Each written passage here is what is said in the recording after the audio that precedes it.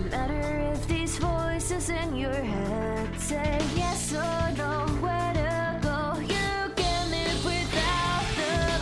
Stardust, you cannot choose as fate, as if there's no choice. Dead or alive, dead or alive, you can find a way to freedom.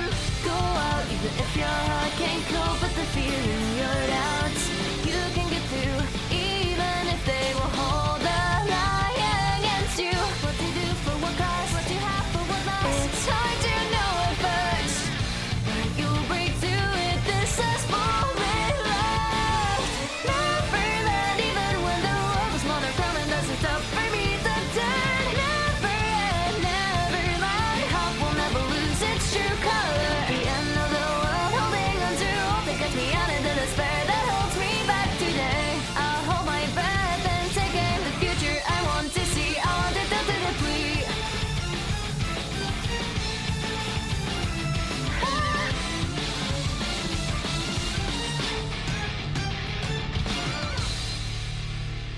So when's that Danganronpa Fortnite crossover happening? Well, okay, who do we put in it is the thing. Well, here's the thing. Obviously, Junko and Oshima. Sure, yes, Like- obviously. Well, Monokuma backpack. You kill someone. I don't think they would add an emo, but I do need to see Junko and Oshima just murk a guy and then hit the gritty on his corpse. that is true. But, I mean, hold on. Is that like a wave 2 thing where it's like Junko and Mukuro? Or is that like, because you have the protagonists, right? Like there's like, a couple of protagonists that you gotta... Oh yeah, okay, so the first would be... So the first wave would be Makoto. Hajime, of course, and Yeah, Makoto. Uh-huh. And then, like, Makoto's sister, because she has a gun. Yeah, and then Komaru. Yeah, Kamaru would actually... The special weapon is would be the little megaphone that she uses. Right. And then, like... And it lets you shoot truth bullets, and they'll, like, blast people away, but, like, not hurt them, not damage them, but, so kind of like a boogie bomb, but, like, built in. Yeah, I have played Fortnite, actually. Yeah. I've never landed a boogie bomb. Uh-huh. I've played a lot of Fortnite, actually. Yeah, goddamn, I got roped into it. I was not expecting to enjoy it, but it is a really butter smooth game. It's a bunch of Zoomers, like, brought you in to this battle royale.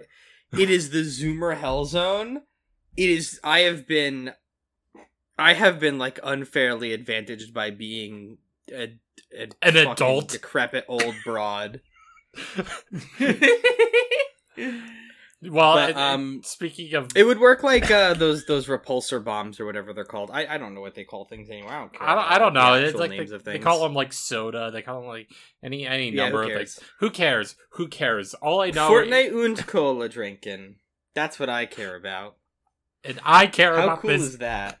I care about this goddamn podcast. This is why I'm trying to desperately struggle to introduce. Welcome to Ultimate Reprise. You do this every we time. We go through the Danganronpa series one victory royale at a time. And hit the gritty on a body once a week. One gritty a week. Yep, our awesome every consistent week release schedule of Ultimate Despair Reprise, a Danganronpa recap podcast going through the entire Danganronpa series, one murder at a time. I am your ultimate host, Kyrie. I am the ultimate fangirl, Jennifer. And I'm the ultimate default dancer. Makoto, here's the thing. Makoto would load into Fortnite and he would have the default skin the entire time, but still manage to, like, win. Komaeda would open up, like, one loot box and get, like, Goku instantly. Do they? No, it doesn't have loot boxes. It just has the battle pass. Yeah, you have to pay $20 for Goku or something. Okay, fine. So Makoto... Yeah, you have to pay $20 for Goku. It works just like real life.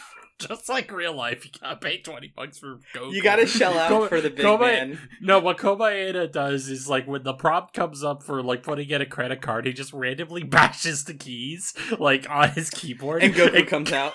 Goku comes out. Yep. I mean, I'm glad Goku finally came out, you know?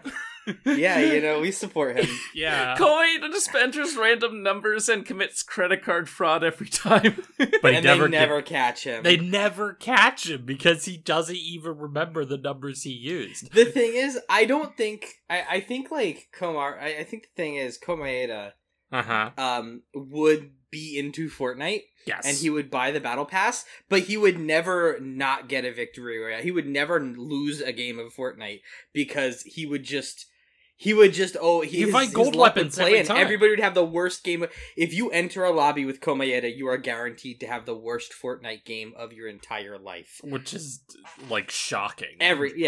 Just like you load in.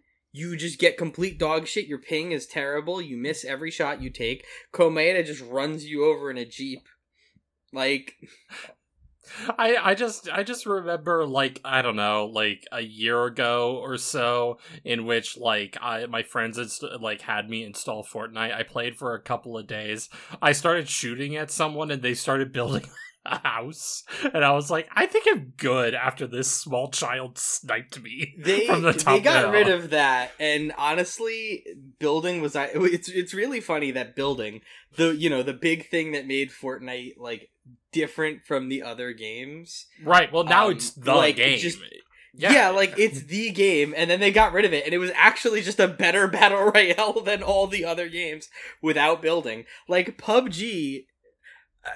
Like that was our first foray into battle royales. Remember when we got that stupid coat and we? Of course. How can I forget Binchcoin? How can I forget the rise and fall of Binchcoin? Yeah, we got traded the leather jackets when they were like $500 a pop. Right, we both got them within a week of each other. Yeah, we sold them off. And we bought. Yeah. And we bought like 5 fighting games and their season passes. I bought Tekken, yeah. Jen, we both bought Tekken 7 and got real into it, and that didn't make us any money. So I'll give you this: Fortnite plays well, but it's no Apex Legends. I disagree. Fortnite is...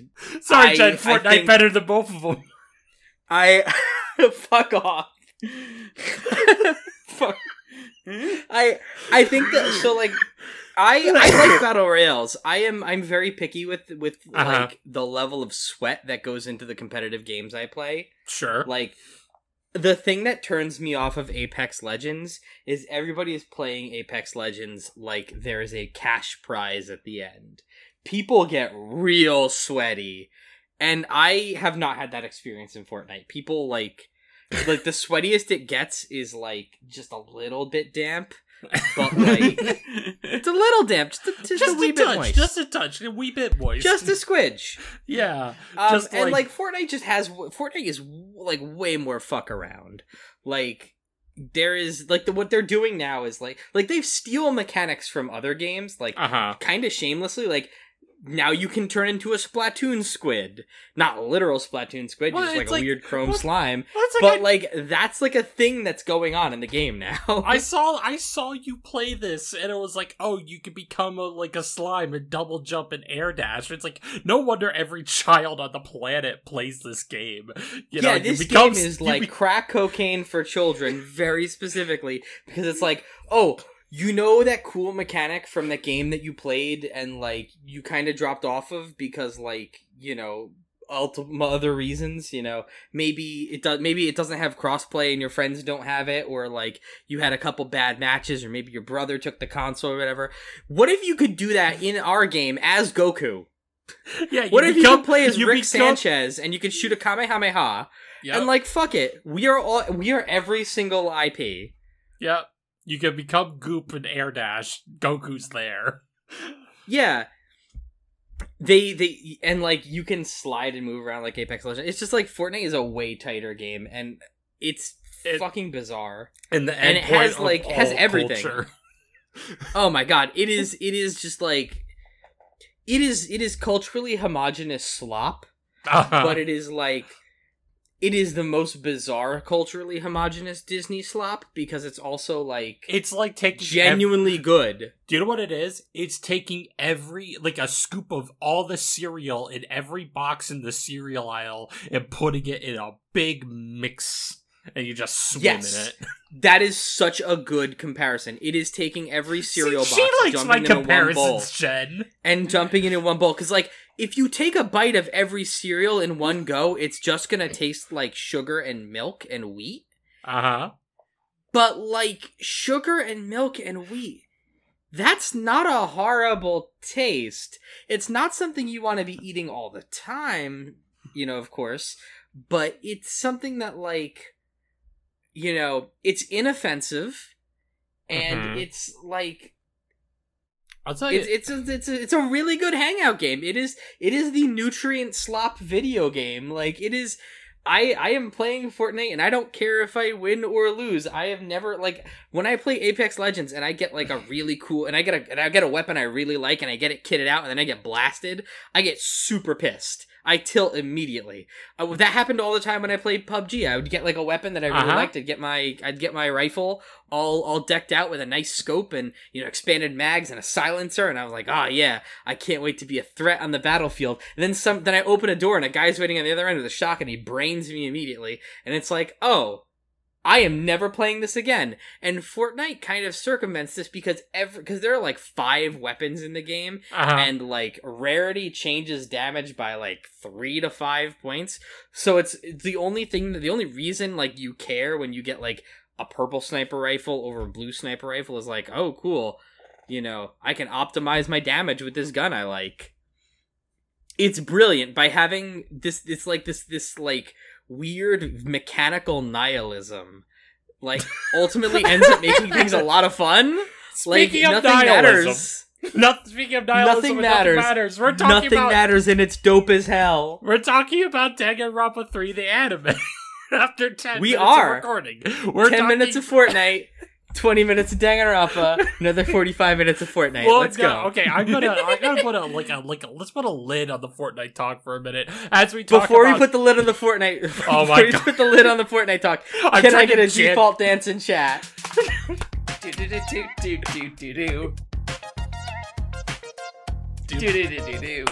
gonna edit it in as well, but I'm gonna keep your doo-doo-doos. So we're gonna be good.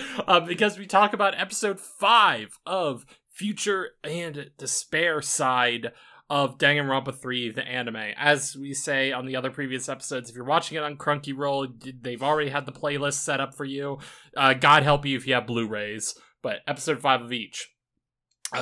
So go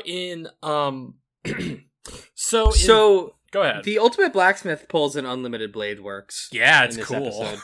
That was he's a Miyashiro, but a sex pervert. Yeah, well, Jed, we were watching it earlier today. We were watching the episodes, and Jed was just, like, shaking her head about, like, how stupid it was or something, and I was like, no, this is great. He's saying for love and delicious candy. He's doing Unlimited Blade works on this honked out pharmacist. I'm beginning to think that I mean, like, we probably did it probably does establish in the episode that the delicious sweets thing is, like, not really a sex fucker pet play thing, and more of just like he is being mind controlled by these magic candies. I think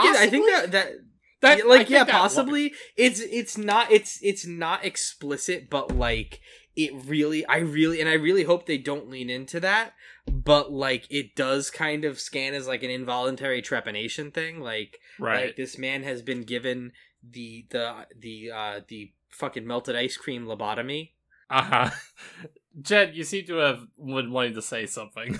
I do enjoy Seiko just going Incredible Hulk the entire time, just constantly. Oh, she rocks. There's that bit where she's like, I need more, and first she starts with just handfuls of pills, and you're like, okay, and then she, after swallowing that, she then takes 2 bottles and just pours them in like, oh wait, what? She does like a SpongeBob bit with them. Yeah, with like all the estrogen pills you could ever imagine. God, if that's what estrogen does. Yeah, no wonder we're dominating sports. Sorry, Terps, I guess you had a point. Yeah. I'll only be slightly... I mean, I'll be less apologetic. I'm still gonna hit you with my car, but like... I mean, listen, it's like, how'd I know that, you know, this girl goes into the swimming competition, takes some estrogen, and then just hulks out and drinks the pool? Like, I don't know. Just drinks the pool. We gotta ban trans women from sports because they keep like eating the rackets and then throwing the ball so hard it obliterates the other person. when they play tennis, and then they go and they do the triathlon, and like they just tear up the whole road and like roll it under their arm, and they walk, and like the finish line is right there, so it just goes right through them. Yep. You know, then they go every time, they just pick up the bike and they just run along, and there's so much fastness. Their legs turn into little like a little wheel, like a Sonic the Hedgehog style, Sonic like the infinity Hedgehog, sign. or like fucking Scooby Doo, you know? Yeah, and then anyway, now and then I'm running for Prime Minister of the UK. And then they code like rocket ships. Yeah, but that's just for it's fun. just a known fact that estrogen makes you better at everything. Yeah. or oh my god, I forgot the word for testosterone. If you're a trans man and you're taking testosterone, you are also made better at everything. It turns out getting hormones from an outside source is what turns you into a real powerhouse. Exactly. Or actually, the powerhouse was inside you all along, because if you're not taking hormones, you're still better. Yeah, exactly. We see what it is just like... See, the thing is that like just being trans just makes you better than cis people. Exactly. Like, if you are a cisgender person, I'm sorry, you are the dirt beneath my feet. Unless you give me $5, in which case, if you subscribe to the Scanline, if you subscribe to the Scanline Media Patreon, or if you send me $5 through my Ko-fi, or if you support us monetarily in some way, anything, you could mail me $5. I'll get a PO box. I don't care. If you send me an indulgence, I will pardon all of your sins against any religion, really.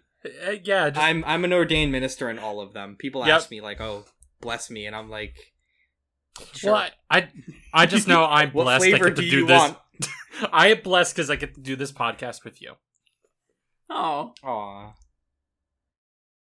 So anyway, the scene in like Future Side that was really striking, like, so in the previous episodes, you know, the relationship between, you know, Ruruka and Seiko, right? Like, has been one of those things that, like, we get this flashback in which, like, their friendship was genuine at a certain point. They were just, you know, like, oh, hey, you know, you're cool, I want to hang out with you, right? And then you just see this erosion over the years that it becomes, like, a purely, like, transactional thing.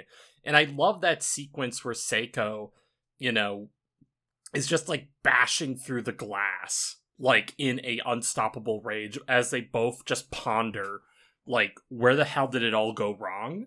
Like, I like that a lot.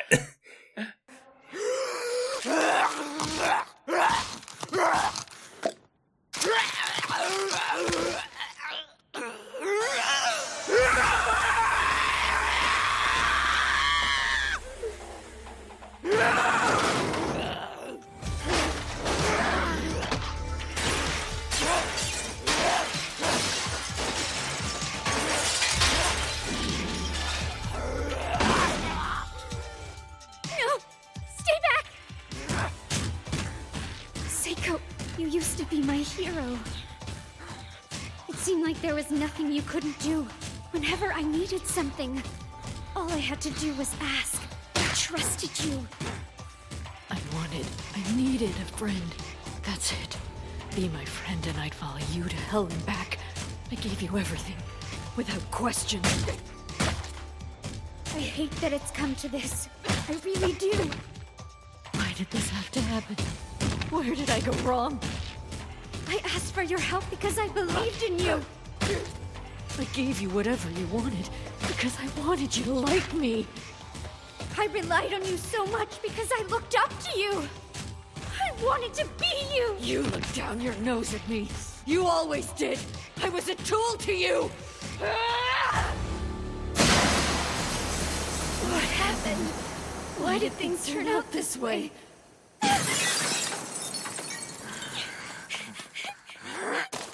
It's real good. Yeah, it's real good. I do like the, you know, friendship, their friendship kind of curdling. I posted it when I was like doing my notes in the Discord channel. That like I like that they had like their unfilled emotional needs like boiling over into like I like that the confectioner, like, it kind of boils over into this like pathetic, violent demand for acknowledgement. Yeah. And it's like, I really hope it does. There's no mind control in the candies, because I don't want it to be like, gotta give her the cookie that makes her my fuck slave, versus like, please God, just like acknowledge me for being useful for like the one thing I'm good at. Right. Like, for fuck's sake, I use you all the time. Please just use me. Right. Which I think is I like how desperate these characters are for validation from each other. And they each receive validation in different ways. So, like, they are validating each other in their own language, but there's because there's a fundamental miscommunication, because there's that fundamental disconnect, neither of them is actually receiving validation from the other, so they aren't, they aren't really friends, they're just mutually parasocial. Right. Jen, you seem to have wanted to say something? I just kept thinking, like, the main schism between the two of them is, like, Ruruka is just constantly leaning on Seiko for help with everything, and Seiko won't eat Ruruka's candy, but, like, the thing is, Seiko tells Ruruka multiple times, I can't have sugar, it'll fucking kill me, and each time she turns it into, like, oh, I guess this friend doesn't trust me, and it's like, no, like, allergies are fucking allergies. But like a certain point, but I kind of get that, because I was about to like, agree. Yeah. Oh, sorry. Yeah, like I mean, like, what it is, Jen, is that like Ruruka, like, even though she might know the actual factual part of it, of, Seiko cannot eat my candy, it's still that need for, like, validation from each other, because, like, I think it's, like, Seiko is, like, monologuing internally how much she loves, like, Ruruka, and how she's been trying to express that, and they've both been trying to express that, but there's that fundamental schism and disconnect that doesn't allow them, like, Ruruka needs to be validated by somebody eating her stuff. That's why she loves hanging out with Sanosuke, because he's just gonna eat that candy all the goddamn time and get that, like, constant drip feed of validation that she clearly wants from Seiko and isn't getting. I also think that, like, it's entirely not, like, reasonable, but understandable in the context of, like, people don't fucking take allergies seriously. Are you kidding me? Mm-hmm. I've had people, like, because, like, a lot of times, like, people without allergies do this, and they'll be like, oh yeah, I'm allergic to peanuts, and it's like, it's not that they're allergic to peanuts, they just don't like peanuts, right? And don't understand the severity, or I mean in the sense of, like, people will lie about allergies to get out of eating things that they don't want to eat. Mm-hmm. And, like, people who make things and have had that experience of somebody saying, like, oh no, I can't eat this, and then, like, they can eat this, they just didn't want to, go like, okay, anybody who says they can't eat my shit is bullshit. Like, they may be bullshitting me. Odds are they could be. They may not be, but they could be. And and that kind of paranoia about, like, what? Like, am I not good enough? Is right. Like it definitely scans more that the confectioner, the patissiere, was like, felt like she was being bullshitted in a sense, at least took it as a sense of, like, in the context of, like, okay, if there's nothing that I can do for you, what's the fucking point? Right. Like, if I can't use my talents for you, then what's the fucking point? Like, fuck off. Which is, like, again, in conjunction. Oh, sorry. I was just gonna say, like, that is, like, an incredibly immature way to look at how relationships function. But again, these are still mostly high school students, like, or just barely graduated high school. They're fucked up kids becoming fucked up adults. Basically. Jen, yes? They're in their 20s. I mean, it's not that listen, far I know off. people in their 20s that are fucking stupid. I guess that's fair. Like, like, a lot of 20-year-olds are, like, I think, like, I know a lot of 20-year-olds who are basically just, like, high school kids, but bigger.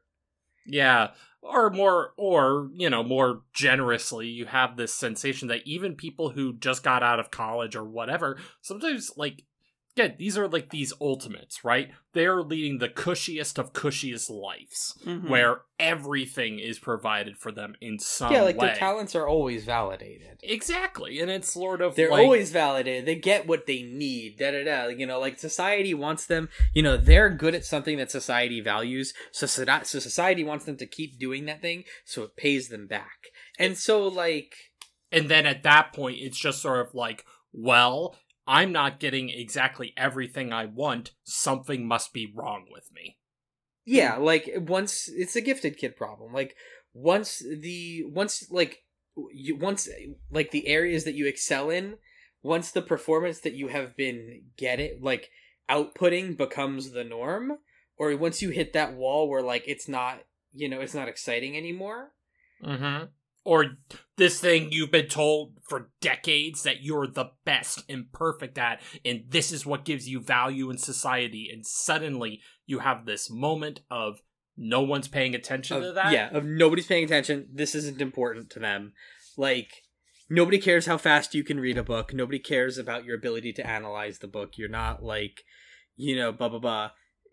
Like, once you hit that point, it's like, oh, you build that resentment and you become kind of a fuck up. Like, I mean, as we see time and time again with these characters, is that they are fucked up because they have gifted kid problems.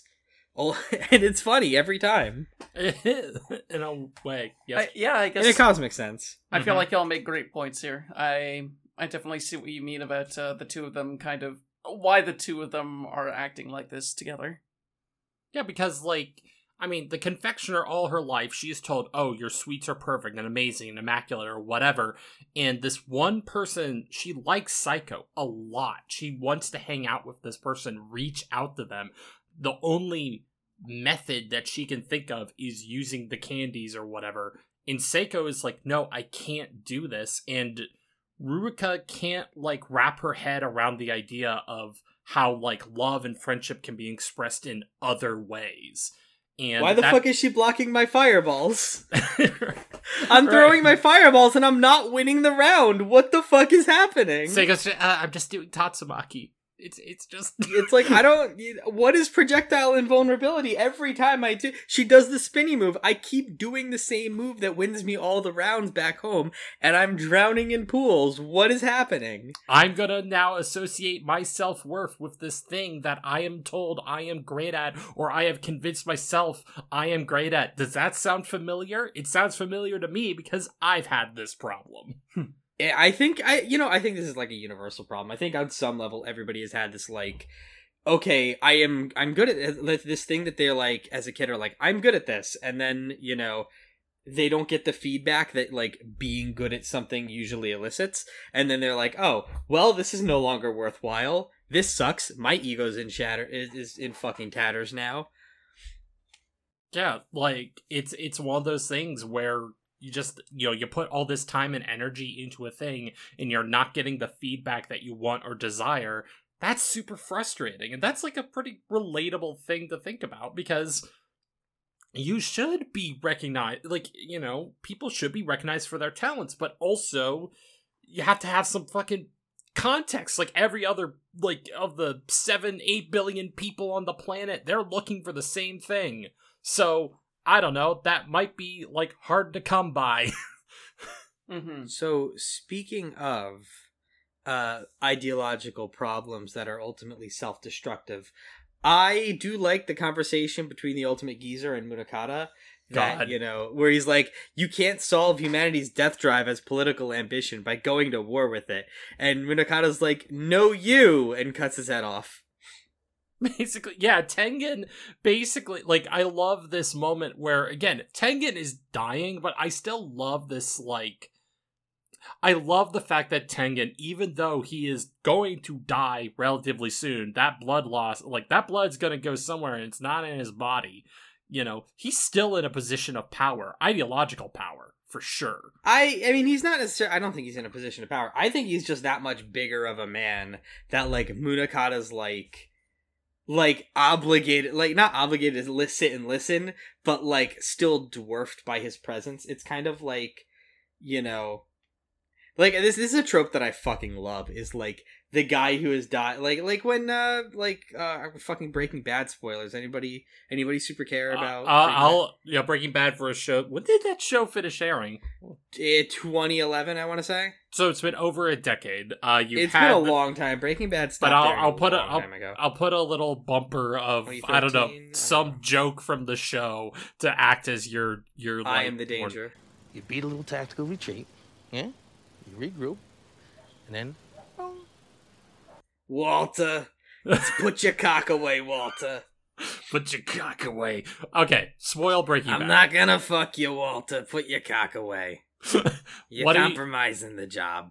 But, like, actually, as I do that impression, when Mike Ehrmantraut dies in Breaking Bad, like, Walt shoots him, and Walt is just such a tiny man in that scene. He starts apologizing, like, right? Like, he's like, I'm sorry, I didn't mean to. And, like, he wants, like, exoneration for it. Like, he wants Mike to be like, oh, it's okay. It's okay. Yeah, he wants to be, Walter, it's okay. It happens. Sometimes you shoot people lethally by accident. Like, who hasn't played around with guns? In the first season, he does that as well when he kills, like, the guy in the basement. Like, he is saying, I'm sorry, in this thing that he is choosing to do. I just did a murder, but I'm still a good person because I felt bad about it. And I remember that scene that you're talking about where Mike just says, shut the fuck up and let me die. It's such a good scene, because like Mike knew that this is a stupid fucking idea. Like, Walt was was a complete liability.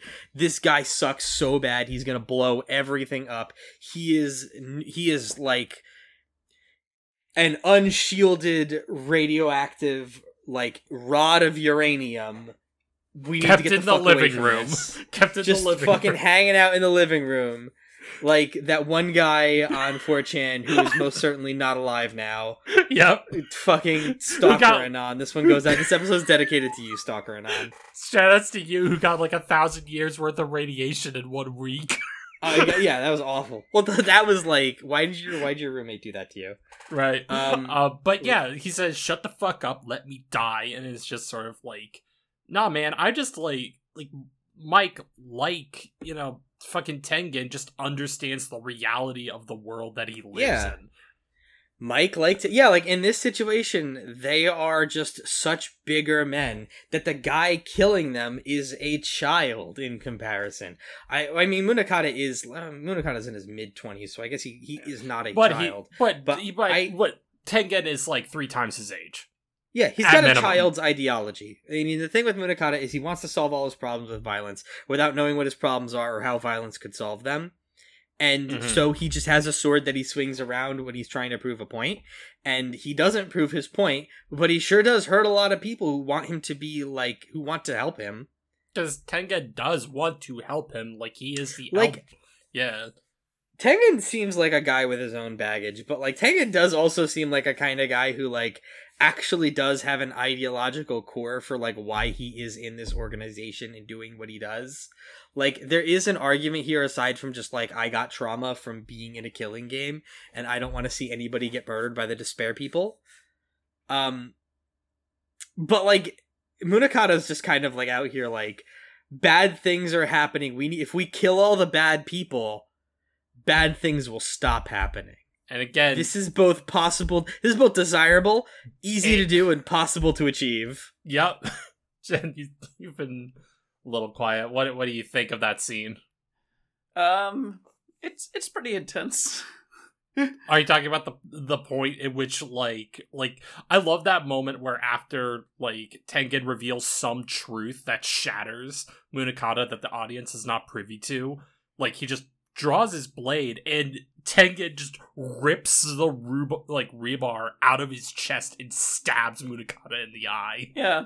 And you get this very silly looking blood geyser that's pretty fun. It rocks. It was hard. Goofy.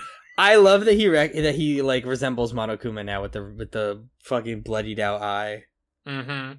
Yeah, during the post credit sequence, like the Danganronpa loves like making whenever somebody is like fucked up or like harmed. At least this show has been like whenever somebody is like Well, I mean, getting Danganronpa, getting their Danganronpa, they resemble Monokuma.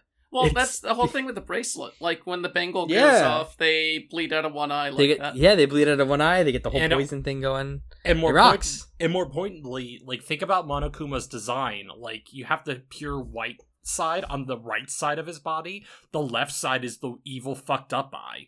So it's so heavy-handed, it rules. It's so good. I love this shit. Oh my god. I am rocks. not listen, I am not above genre fiction. I love subtlety, but I also love when an author is like, fuck subtlety. Subtlety is for losers. I don't unironically, I know people use subtext and they're all cowards. I love subtext, but it's so good when an author is just like, I am going to hammer my point in so hard that you would need to literally not be watching my show not to get it. Much like Breaking Bad fans. Oh my god, Breaking Bad fans. It is insane to me. Because, we're seeing this with Cyberpunk Edge Runners as well. Because, we see this whenever there's a show about a dude who commits crime and then, has bad things happen to him as a consequence. I don't want to spoil Edge Runners. It just came out, but yeah. Because it just came out. But, it is a story. It is a cyberpunk story with very familiar beats. You know exactly where it's going. Uh-huh. It is insane that people watched a show about a dude dealing meth for 5 years actually no, it aired for over the course of 5 years. I thought it was for 6 years, I think. 6 seasons. I think it was 7, 8 years. Doesn't matter. Yeah, 7, 8 years. Doesn't matter. It was then it ended in 2016 then because it started in 2008. Something like that. But I just remembered that. But it's insane that people watch a show about a dude doing a fucked up thing for a long stretch of time and watching it as all the parts of his life, that everything good in his life just degenerates into just shit. Everything sucks. And he ruins everything in his vicinity. And they're like, oh man, I should that deal guy. meth. They even go I want to be the danger. I want to be the one that knocks. Jed, yes. They even go out of their way in the first few episodes to be like, hey, he totally has a get out of jail free card with this whole cancer thing. He can totally rely on his rich friend who is completely willing to just pay for it. And instead he is like, no, I'm gonna do crimes. That is the last that's the last chance of a hand reaching out the Walt and he bats it away like a petulant child. That is not the last chance. Well, Walt has plenty of opportunities. Walt gets one opportunity a season to let it go. That's to cut his losses and leave the table, but he doubles down every fucking time. He literally, Breaking Bad spoilers, I'm sorry, you should have just fucking watched it already. You should have listened the first time. He literally changes his identity and flees the state, and then he comes back to do one last crime and get killed in the process. Walt, you stupid fucking idiot. Well, what I think of it is that is the last chance before he really did he did something fucked up, he made meth, whatever, but that moment of his friend being like, dude, I'll just pay for the entirety of your treatment. That was maybe the first and kind of last time there was that glimmer of humanity, but that's just me. I think it's just super important. I think it's a super important moment, more accurately. I think the thing is also a running theme of Breaking Bad, and I argue with people about this all the fucking time.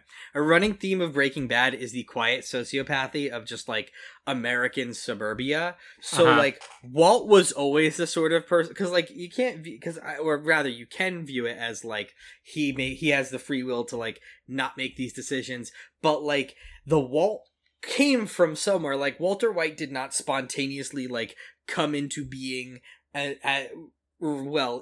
his own fiction. If you assume presuppose a world where Walter White was once a baby, then a child, then a young adult, then a grown man, then time skip he did arc. Not spring Walter out of White. Existence he did not spring out of existence. Going he was goo not goo gaga, gotta generated. make meth. Yeah, he did not spontaneously generate as a grown man who failed in his career as a scientist, bought out of the career as a scientist, fucked up, and sold his shares of a company that was good, that later exploded, like became a high school teacher and is like miserable about it. Like, he did not come out of a non-existent culture. He was born into America, you know, specifically New Mexico, which is a deliberate choice for a setting. Yeah. But he was not born into a very waspy state in a very waspy neighborhood in a very waspy suburbs to be like, and then like did all this shit out of nowhere. He was raised a wasp. That is Walter White. Walter White, you know, he is the whitest guy, and like the show is about this guy right. who has conservative dad values. Who and if I can retch the conversation back to Danganronpa, like, which Danganronpa would make the most meth? That would be Seiko. That would be Seiko. Because Seiko. Yeah, we've established Seiko would make Seiko would. We need. Okay, so if you are an artist and you're listening to Ultra Despair Reprise, I need you to post it. I need you to quickly just sketch up like a little doodle, whatever, of Seiko and Walter White making like super meth, making meth 2. The sequel to Meth 2 : the sequel the to squeakquel. Meth 2, taking it to the streets. Well, taking it back from the streets and then taking it back out into the streets. Well, but you mentioned like how like, you know, you have like how upbringings are causing like a lot of these problems for Walter. It's like you think about like Munakata. It's like he didn't necessarily need like the big tragedy to be the way he is. Like you could just kind of tell that this was just always kind of in him. To a certain degree. He's a shitty student council president guy. He's a guy who like I was never a Japanese high schooler, but I'm reasonably sure if you take a 16-year-old and you go, you're on the student council, you're in charge of all the kids, here's your power. That kid, if left unsupervised, if he doesn't get his ego checked, is going to be a dickhead. And Munakata has never had his ego checked. Like, the only person who, like, there are two people who would probably be the only ones willing to ego check, like, Munakata, and that's, like, Sakakura and Chisa. And both of them just support him, like, well, I mean, it's not a bad thing that they support him, but at the same time, they're not necessarily going to be the people that will give him a reality check. Like, or, like, because they're his friends, which is obviously a good thing for him to have, but, like, at a certain point, he didn't have to run into the reality of what's been going on until the tragedy happened, and he's just trying to, like, be like, okay, I'm just gonna violence myself out of this situation. I love to violence myself out of situations. It's so good. It's so great. You get to beat up a bunch of violence. Jen seemed to have... I'm fine. Go ahead. Okay, speaking of violence. How about that fight between Asahina and, oh my god, I forgot his name. You literally just said it. Sakakura. Rocks. I loved... I love that. As the resident fighter, I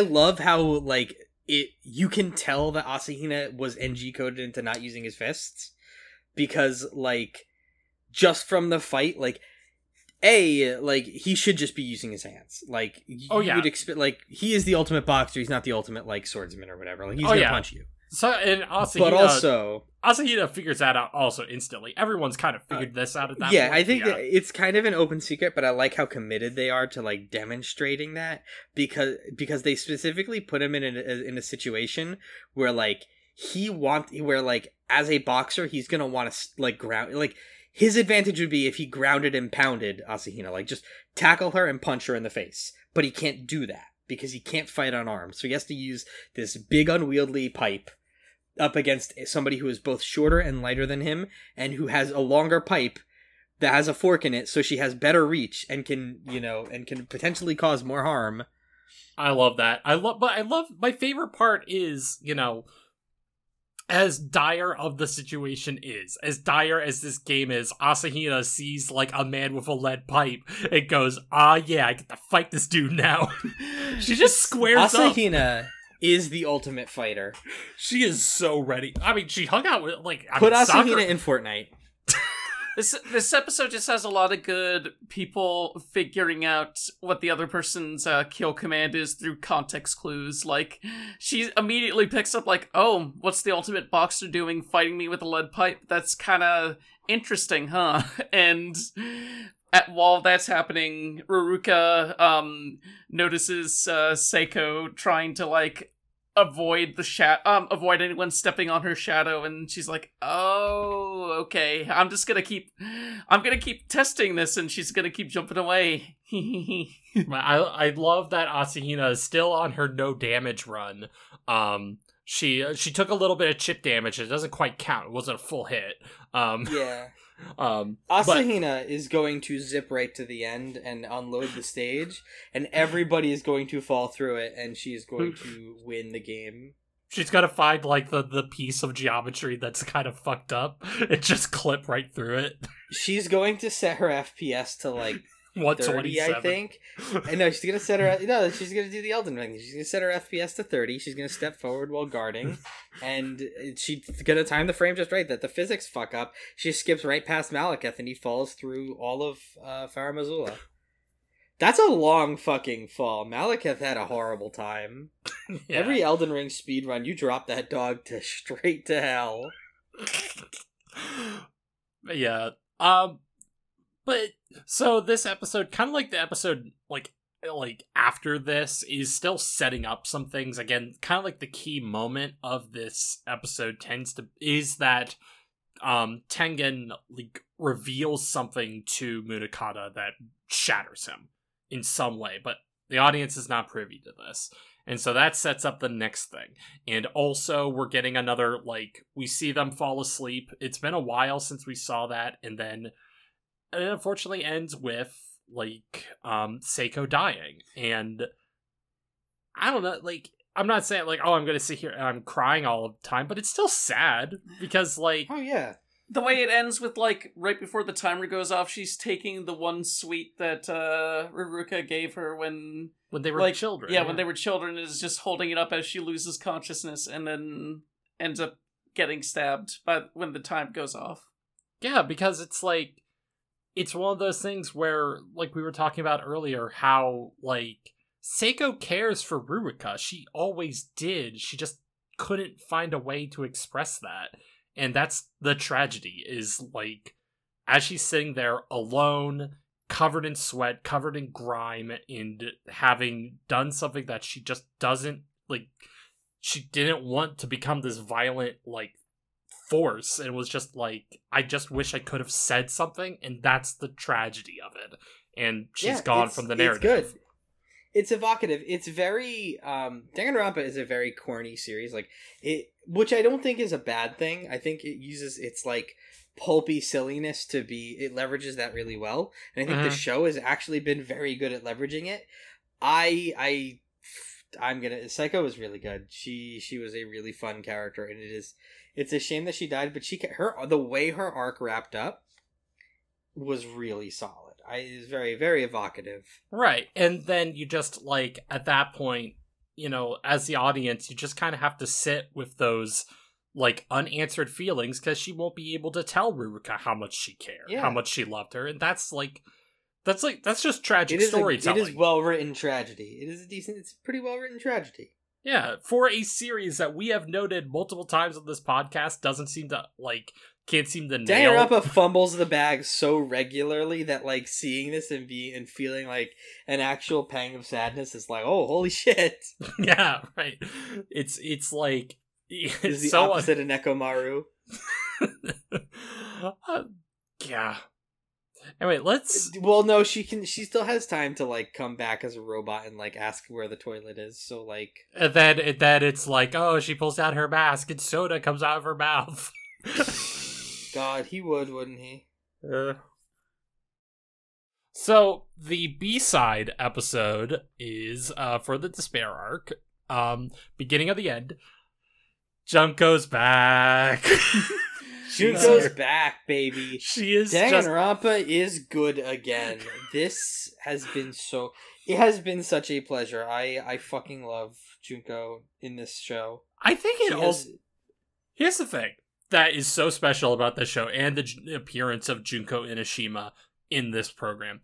every other time, like, think about Junko appearing in Danganronpa 1 and Danganronpa 2. Danganronpa 1, we spend a chapter with her half-sister pretending to be Junko, so that's not really her.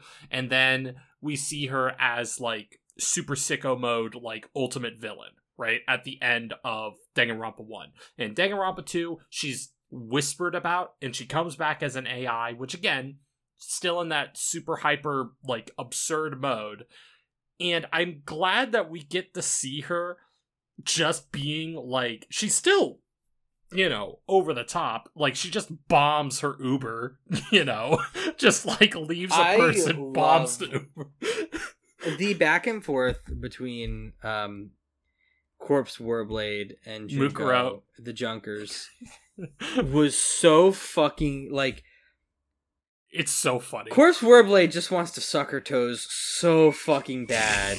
It's so... she's she's like, down. I love that, but I love that, you know, they're, like, just casually chatting, basically, oh, how was the flight, or whatever, how have you been, because they haven't seen each other in a while, and Junko is taking this ice pick that they have in the limousine that is cooling Ramune, like, and she's just trying to stab I love that it's this cooling Ramune and not, like, champagne, because they're not old enough to drink. Yep, they're not old enough. Junko-chan will kill people, but she will not she will not be seen sipping alcohol. Right. She does not drink the alcoholic Like, beverages. Is she, like, actually secretly straight edge? Is that, like, her whole thing? Is that like... Yeah, that's her weakness. That's her NG code, is if she has a single sip of alcohol, she dies.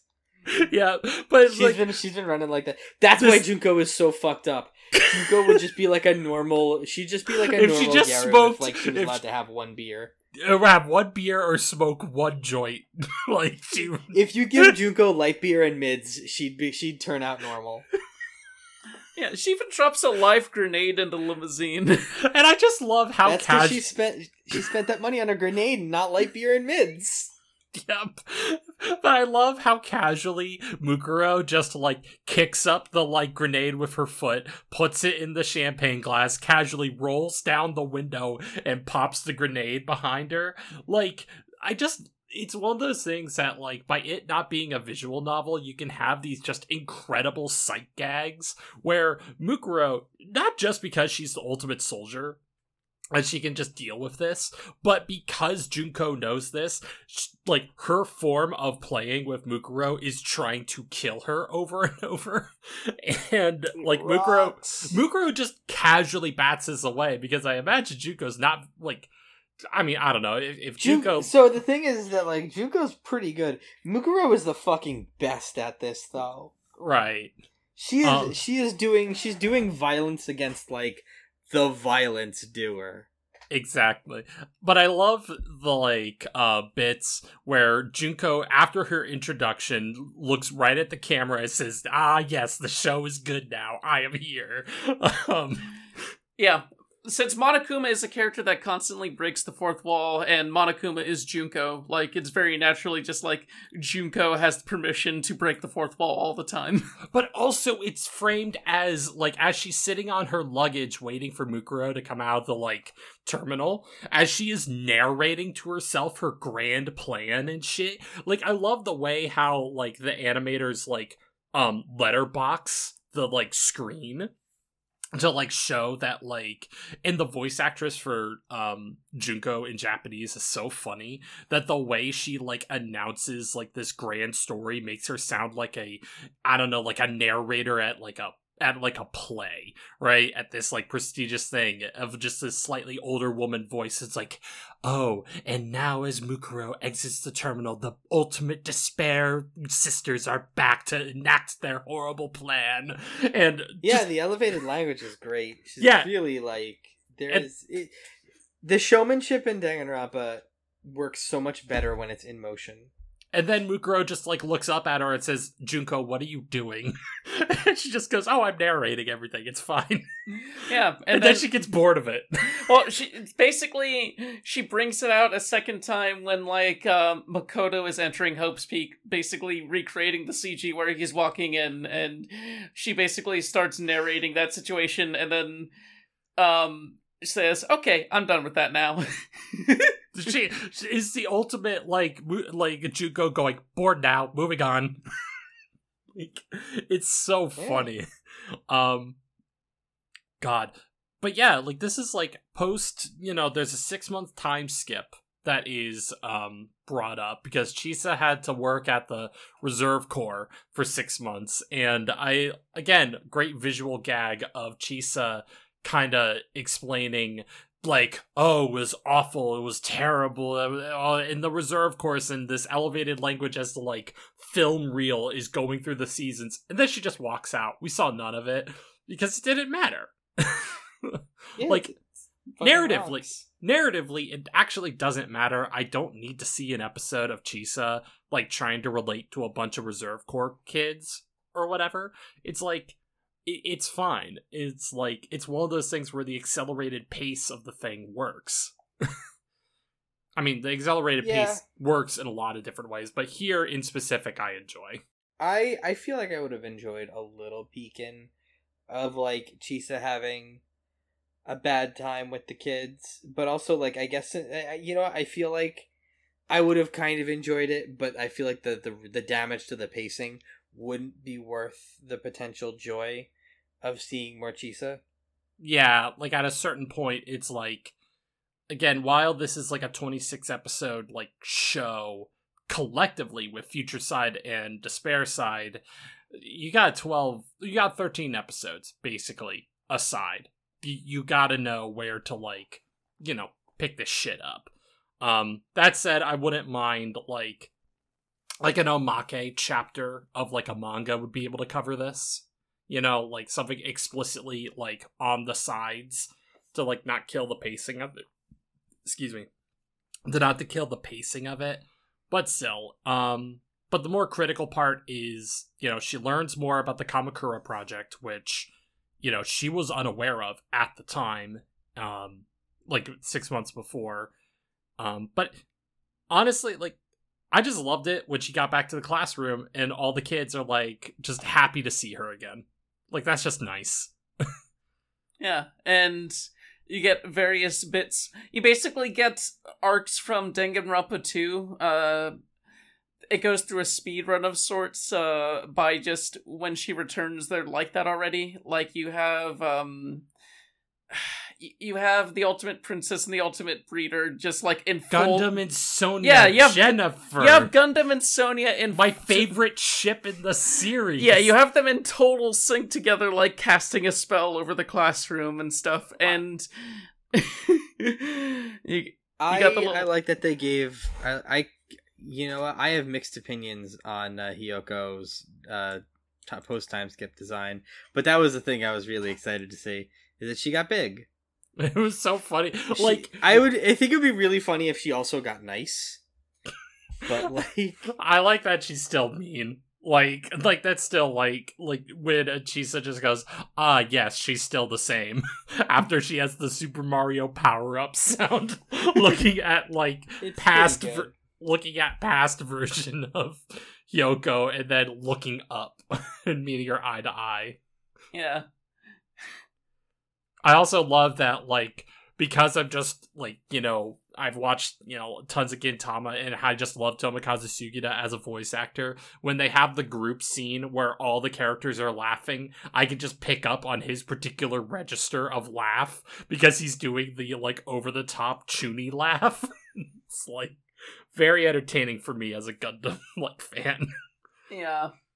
Meanwhile, we basically have more of an introduction for Ryota, like, show that he was constantly bullied and his parents were fighting all the time while he found refuge in anime and is essentially working himself to death all the time. And well, yeah, the ultimate animator.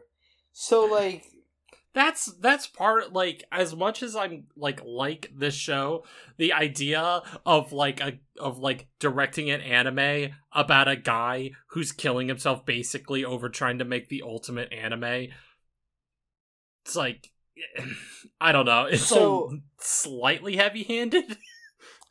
I don't know how to feel about it yet. So this is tangentially related, but I recently read a manga that was canceled, unfortunately, called Time Paradox Ghostwriter. Where the conceit is, it is about a guy. It's about an extremely failing writer for like mangaka at Jump, who gets a future edition of Shonen Jump, through a rather convoluted method that he unintentionally gets this copy of Jump from 10 years in the future, and he fucking plagiarizes it because he thinks he got it in a dream and it was actually real, and now he has to run the series. And he keeps getting like future issues of Jump, but he plagiarized it from like another person, and it is about, and a lot of the manga itself was about like the mangaka of the, I guess, like, spoilers for this, we're doing a lot of spoilers for this like 14 chapter long manga of like, but like the idea was that the other character, the deuteragonist of this manga, was killing herself writing this manga in the future. And so I think I think it's a cool like thematic thing to have to like work it into the actual fiction, but like also I feel like there's no way you can really justify the crunch like that, because like you can't do, it's hard to do commentary on a thing that you are also kind of guilty of. Right. I guess for me, it's like, it just, I did like a really bad digression there. It's fine because like it helps me crystallize my thoughts a little bit. It reminds me a little bit of like I occasionally listen to Just King things, and how Stephen King has this habit of writing about like, oh, as a big successful writer, I'm too sexy and cool, and like everything I do is too awesome, and I can't handle the weight of that sort of thing. Like somehow, like with Ryota, it feels like this sort of like just a little too, the anime director talking about how hard it is to be an anime director. How hard it is to have a vision. Yeah, but Jen, you seem to have a counterpoint. I'm listening. I think the point of Ryota is to basically just show how basically he's had a lot of really hard shit in his life, so that he's unhealthily poured himself into this passion. Like, you constantly have the ultimate imposter coming up to him being like, look, you're trying to make the anime that will change the world, but that's not gonna happen because you're just gonna fucking kill yourself like this. You gotta eat, you gotta sleep, you gotta take care of yourself.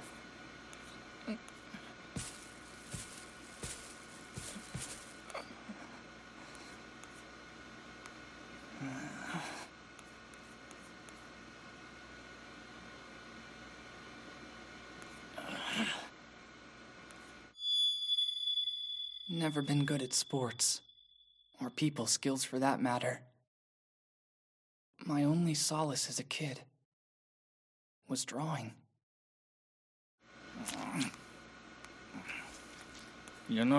It's good to have goals, but it's a waste if you fall over dead.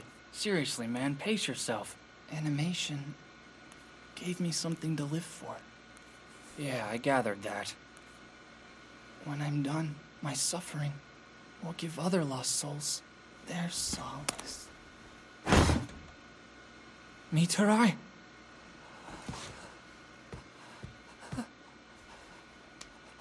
I wanna save the world with my art. Unless I do something quick, I don't think he's gonna make it. That's the thing that helps the arc. That's the thing that helps out, is having the imposter there. See, I like that, but I also like that, like, having the imposter there is actually, like, extremely toxic, because it's not just that you have to eat and sleep and then just go right back to work. It's that you need to do shit other than work on your anime. Like, terrible decision-making, not dragging this guy to class. He needs to go. He needs to not do this. You're not gonna, like, okay, cool, you're really talented at like drawing anime. You are going to kill yourself if you keep up like this. And like that isn't just like a you need to eat and sleep thing. That's a you need to do things that aren't like slaving away in the lab. Which I like. I do like that this is like that that like fundamentally like he's like they're neither of these characters is unsympathetic.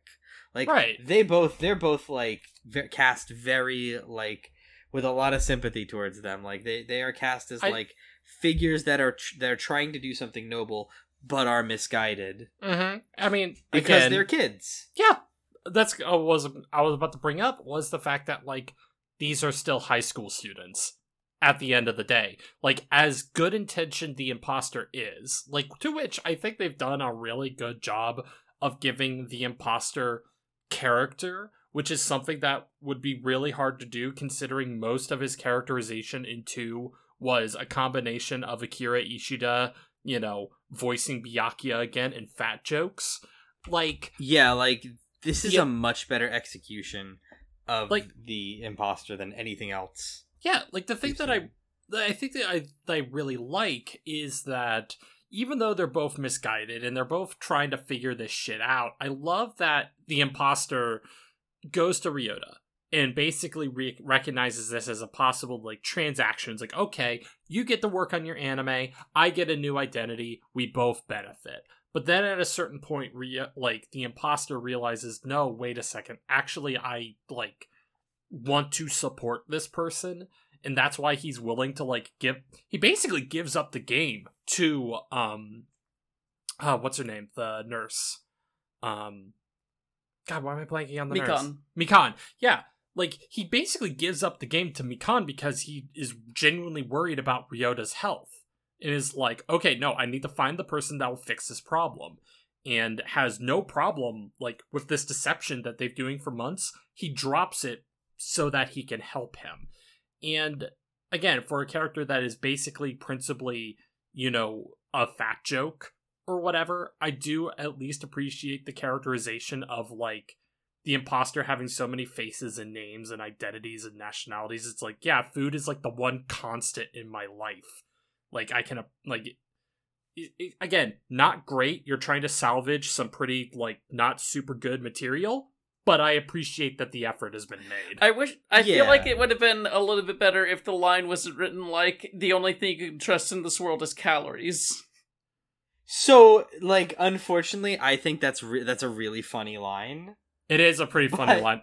Fats like, and sugars are the only thing you can count on. As he's like, I do love when cool it's just like, yeah, voice. You can only count. Yeah, like I do love when a cool guy's like, the only thing in this world that matters is delicious candy.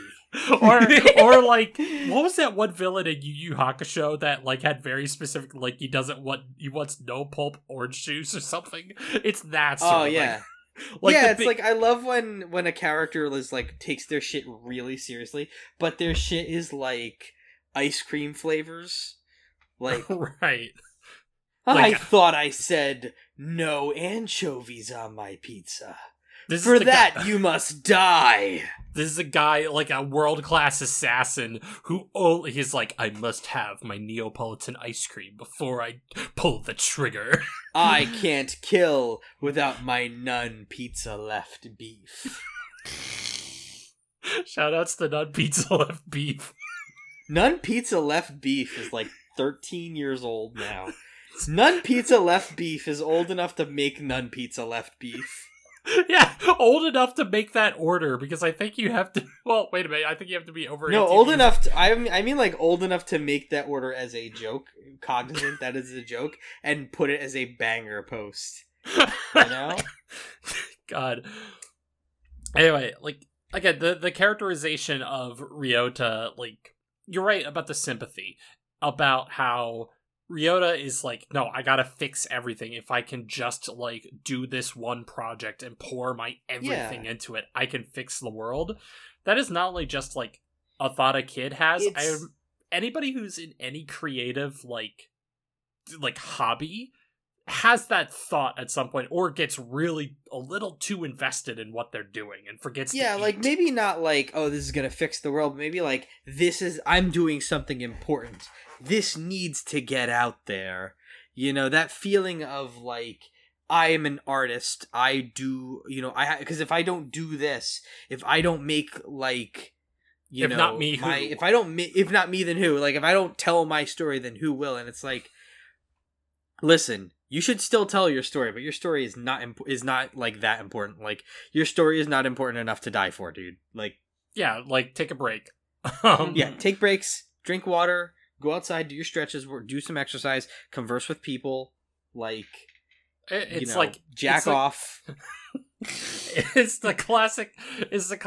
What game designer at one point? Like, I'm sure it's like Shigeru Miyamoto saying, "It's like, no, go out into a garden and just like do shit other than play video games to like that." That is also a thing that, like, when you are designing a tabletop role playing game, which I'm currently doing, when you do that, like, there have been like I forgot who was giving the TED talk, but he was like, please, for the love of God, don't just design your tabletop game based around other tabletop games. Go outside, read a book, watch a movie, play a video game, do a sport, and think, how do I evoke these feelings in text with dice? Well, I think about, there's that like great, like, there was a tweet by Chris Franklin in which he was talking about like George Lucas and Spielberg like grew up on these serials in westerns and samurai movies or whatever and ended up making Star Wars and Indiana Jones. Now the only thing like these like directors make is more Star Wars. Yeah, like, people grew, like, it's the God, we're getting right back to Fortnite, aren't we? Here it comes. Literally, this is the end game of culture. The nutrient paste of culture is that, like, you had all these works that were coming from, like, a background in a variety of things, and that are getting, like, turned into just, like, this flavorless, colorless mush of a mixed media landscape, because, like, everybody who is making movies now grew up on, like, the big movies of the 80s, which grew up on, like, actual classic cinema, but, like, market, like, and the only thread that binds everything together now is, like, Funko capitalism. Which is the same thing. But, like, yeah, it's just like, oh yeah, this is what was, like, this is evocative of, like, what I enjoyed, of what went into it, and it's like, this is generic isekai, number 4000. Like, we get that you enjoyed Sword Art Online. Well, it's like somebody being like, "Oh, I really liked Back to the Future. I'm gonna remake Back to the Future." It's like, no, Back to the Future is based on, like, old time travel stories. And yeah, like, that's what made it, like, novel and good, is that it was based off of, like, its influences were things that actually came before it, like, things, like, it drew its influences from, like, a wide pool, and because that pool's narrowed, people are making shit like fucking Ready Player One. Like, Ready Player One, for all its references, is also just bad as a text. It is. Jen, you have something you wanted to say? I think what Kyrie and Jackie are trying to get at here is that if Ryota ever finishes his anime, it's gonna fucking suck. Like, he might be the ultimate animator, but it's just gonna be... It's gonna be his riff on the Dog of Flanders. Well, basically, it's gonna be that, and also just, like, all the critics will just be like, oh, this is like Miyazaki mixed with all this, and it's just... Yeah, we've seen Spirited Away. Yeah, basically. they're gonna get it and be like, yeah, we've seen Spirited Away. Yeah, I know what Gundam is. Yeah, like, none of this is new. And none of this is novel. And also, your art was so... And also, like, if you are burning yourself out, like, you also just get worse at art. Like, you just... Yep. Because, like, it's not even a cutting corners thing. It's your perception dulls because your needs aren't being met. I mean, if I could take a slightly personal turn, like, one of the things I've been working on Scanline is that tabletop game, Embers of War, right? And we took basically inadvertently like a 2-month break, basically, because I was I was fairly stressed out and I hadn't, like, figured out, like, portions of the next part of the campaign. And by just asking for a break, I was able to, like, kind of figure out, like, okay, where can I push this towards? like I by the time this like comes out, like another episode should be out soon. I'm really happy about it, but it's like I'm only able to get to this point as a creator that I'm happy with something by giving myself some damn time to think about something other than the thing I'm working on. So if you're a creative out there, if you're listening, if there's any influence that the three of us have on this world, please take a damn break. Take your lunch break. Take the whole hour, Jan. I don't know why I'm calling out Jan. If your name is Jan, I'm sorry. That's like an old If your person. name is Jan, we're fucking on to you. But seriously, like, if you think like, oh, if I just work through lunch or whatever, it's like, no, don't. Take your breaks in life, during your workday, whatever, because you need to give your brain time to not think about the thing that you're passionate about, even if it's something you're passionate about, especially if it's something you're passionate about. Also, like, draw references maybe from things that, like, aren't in your immediate purview, I want to say. Like, go out and maybe look at something that, like, you're like if you're like work on something like whatever you're working on, like go out and look at like things that maybe, you know, are not entirely related to the thing, because you will find a way to relate it to the thing and you will get a different perspective on what you are working on. Like everything, like experience is cumulative, you know. Yeah. It is, all these things add up, you know. You can be, you could be like reading about Taoism and like that has nothing to do with tabletop role playing games until it fucking does. Yeah, and you you're could like, be, wow. you could be writing your fucking space opera and you decide to take like, you know, a vacation to go to the beach, right? And then it's like, you think that wouldn't like matter in this story of like big grand space operas, and then like, oh wait a minute, this experience I have, I can more holistically put it into my work.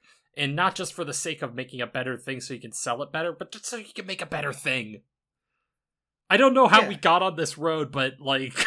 Even space operas need a beach episode. Yes, that's what... Yes, Yeah. that they need the episode of Outlaw Star where they go to the planet of onsens, which is so fucking funny conceptually.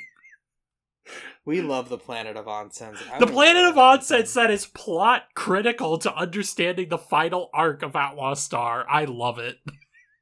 Well, not super plot critical, but he gets like an item that lets him like to do the thing. It's... But yeah, take a damn break. Yeah, take a damn break. Practice non-action, work without doing, taste the tasteless. Magnify the small, increase the few, and reward bitterness with care. See simplicity in the complicated and achieve greatness in little things. Word. Yeah. Is that from a book of Taoism? Or... Yeah, that's Taoism. That's from the Tao Te Ching. Send me a link to that. I should read that. It's good. It's I like the Taoism is good. It is the religion of just like, well, it is ideologically, it is just like getting your shit together and being like, okay, you know, that sounds all right. I will put a I'm link. gonna accept things as they are, and you know, it's except it's the classic. Oh, accept the things I have. Like give me the grace to like change the things I can. Yeah. And, or no, or it's like, what was it like? give me the like the Christian take on it is you know, I think it's, Lord, give me the strength to change. It's what I basically can, take like change the things I can, grace to accept what I cannot, and the and like, wisdom grace to know the difference. Yeah, there it is. I think it's also a thing in like AA and NA. Oh yeah, that is big time. Yeah, a thing big that time. is in AA and Yeah. other things. Literally, like Taoism is just like, I mean, it encompasses a lot of things, but part of that is like, what if that like little truism was just expanded into a whole, what if you like did a deep delve on the ideological roots of just like figuring out what is workable and what isn't in life and working from there. It's good. It's I have not finished the Tao Te Ching. I have been very busy, which is fine. Which is fine. It's But right. it's important. You'll get there. Yeah, I'm still going through it, but Lao Tzu kind of had his shit. He kind of knew his shit. New shit. Now, Man kind of had it together. If the people out there wanted to consume the nihilistic cultural slurry that is our own output, no, that's way too mean about what we... I think the engagement with I would say like the Taoist engagement with media is just like, yes, there's the nihilistic cultural slurry, and if you don't like it, if there's nothing in there that you like, don't engage. You got other stuff you can do. But if if there is stuff that you do like, engage with that. And then if there's stuff and then ignore the stuff that you don't, or accept the stuff that you don't. It's kind of I don't want to say my ideology with fighting games is the Tao of fighting games, but I do feel like when I'm reading it, I kind of do when I was reading the Tao Te Ching, I was thinking to myself like, oh, this is all like how I approach fighting games, where it's like, okay, do I lab and get good at a character? No. But because I didn't lab, I don't have the right to complain when I lose. I just have to accept that I have lost because I didn't lab and strive to understand the character in actual play, which may lead to me getting stomped in situations that are a little frustrating. But I can't, I accept that frustration and let it pass through me. Exactly. And just like, you just engage with the things that you want to engage with and just approach it at your own pace. You know what's fucked up? What? Didn't they announce Bridget and then announce that she's transgender in the space between this episode and the last of Despaircast that we did? I think they did. I'm reasonably sure. We just we dodged a bullet now that the Bridget controversy is completely over, and all that's left of it is that video of the skin of her as a basketball player, just fucking balling out. She can't possibly be balling. She can't possibly. She will never be balling. Spitting out cereal. I think that's it. Does it is so good that is the cultural remnant of that is the last remnant of the Bridget culture war, culture skirmish, more like. Yeah, she will be balling. She will be balling now. She will be balling 24/7. If you want to support our God, I'm just desperately trying to... We're just trying to wrap up here. Yeah, we're trying. They should add Bridget to Fortnite. No. They should. Yeah, they probably... They should... Jen, where can people find you on the internet? I need to see her kill Darth Vader with a yo-yo. With a Kamehameha. That'd be with sick. With a Kameyamama. You can find me on Twitter at JBU3. Most of my stuff is on scanlinemedia.com or patreon.com/scanlinemedia. When you're listening to this, we'll have a Novel Not New episode on Tsukihime out, and then after that, we'll be doing Raging Loop. Yeah, and Tsukihime, that was God, what a fucking cool game. Oh, that's the game that Neko Arc is from. Yep. That's the Neko Arc game. Brinya.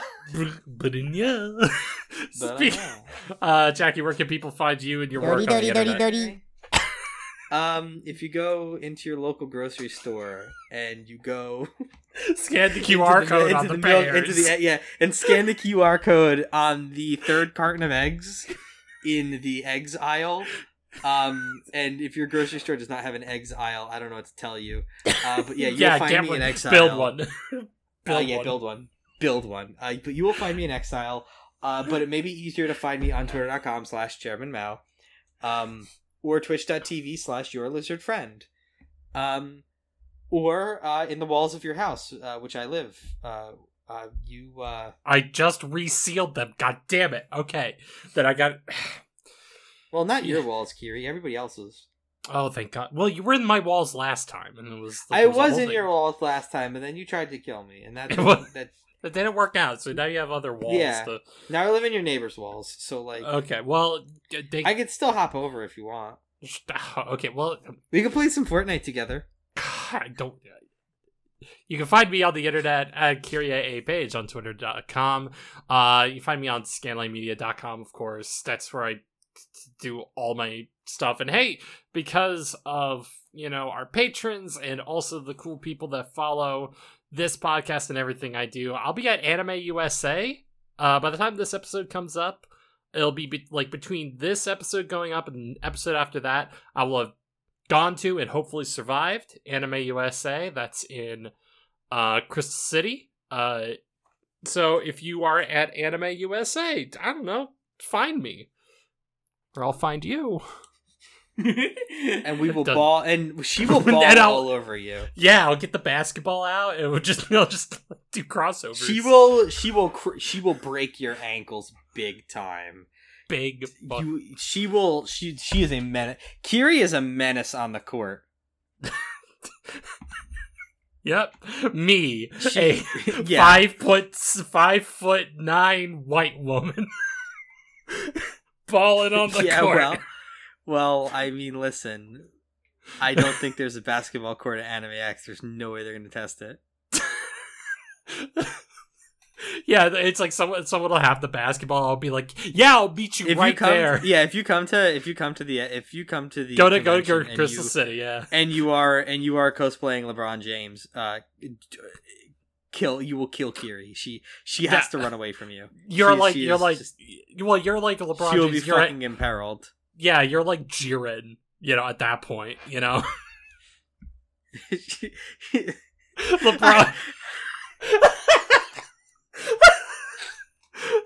Jiren in a basketball jersey.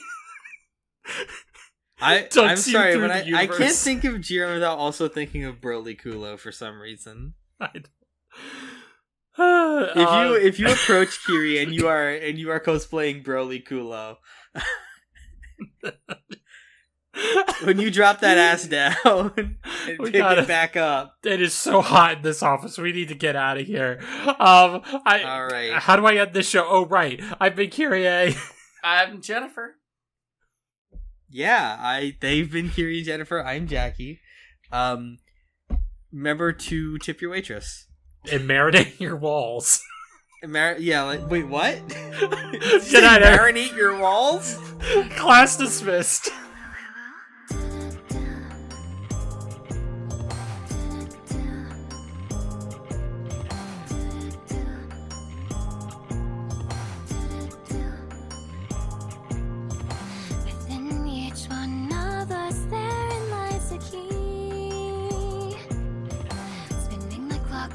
Pushing us to break free.